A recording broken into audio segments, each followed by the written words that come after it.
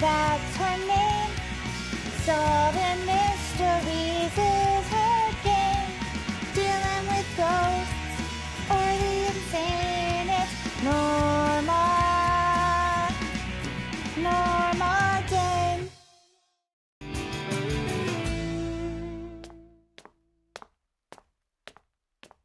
Bye. See you tomorrow.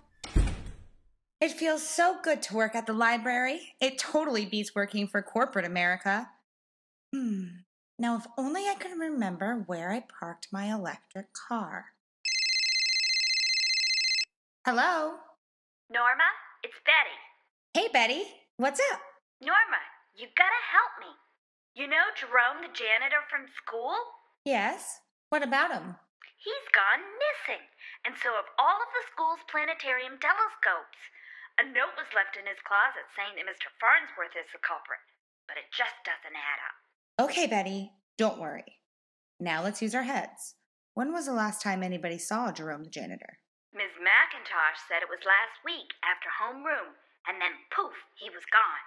And the telescopes? Mr. Foreman said they disappeared yesterday. Those puzzle pieces are indeed crooked. Okay, I'm going to head over to Emma Jean's house in my electricity-powered car and see if I can find out the skinny on Mr. Farnsworth, since she has him for chemistry. I'll call you once I get some answers. Okay, Norma. Be careful. Will do, Betty. You too. Friends in the garden, friends in the attic, friends forever, friends fantastic. Oh, there's my car.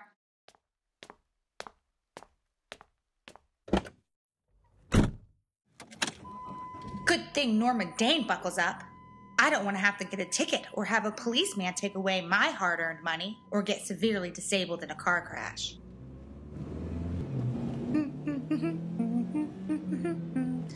Well, I might as well put on some tunes at a reasonable volume while I drive to Emma Jean's house.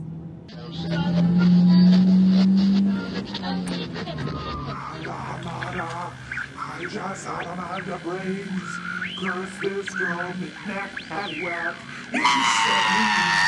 no! Spooks in the static! Spooks in the static! Sweet heavens. Good thing I buckled up. I need to make a mental note to get rid of this haunted radio. Poltergeists have been known to attach to objects. That's a fact.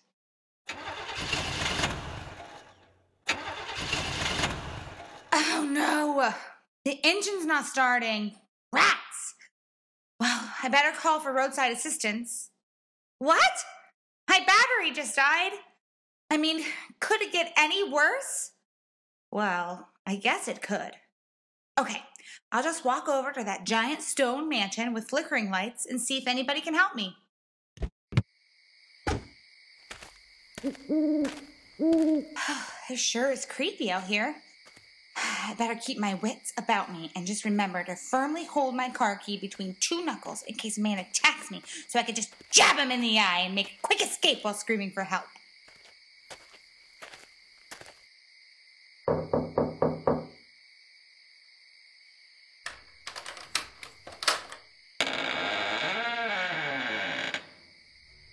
Why, hello.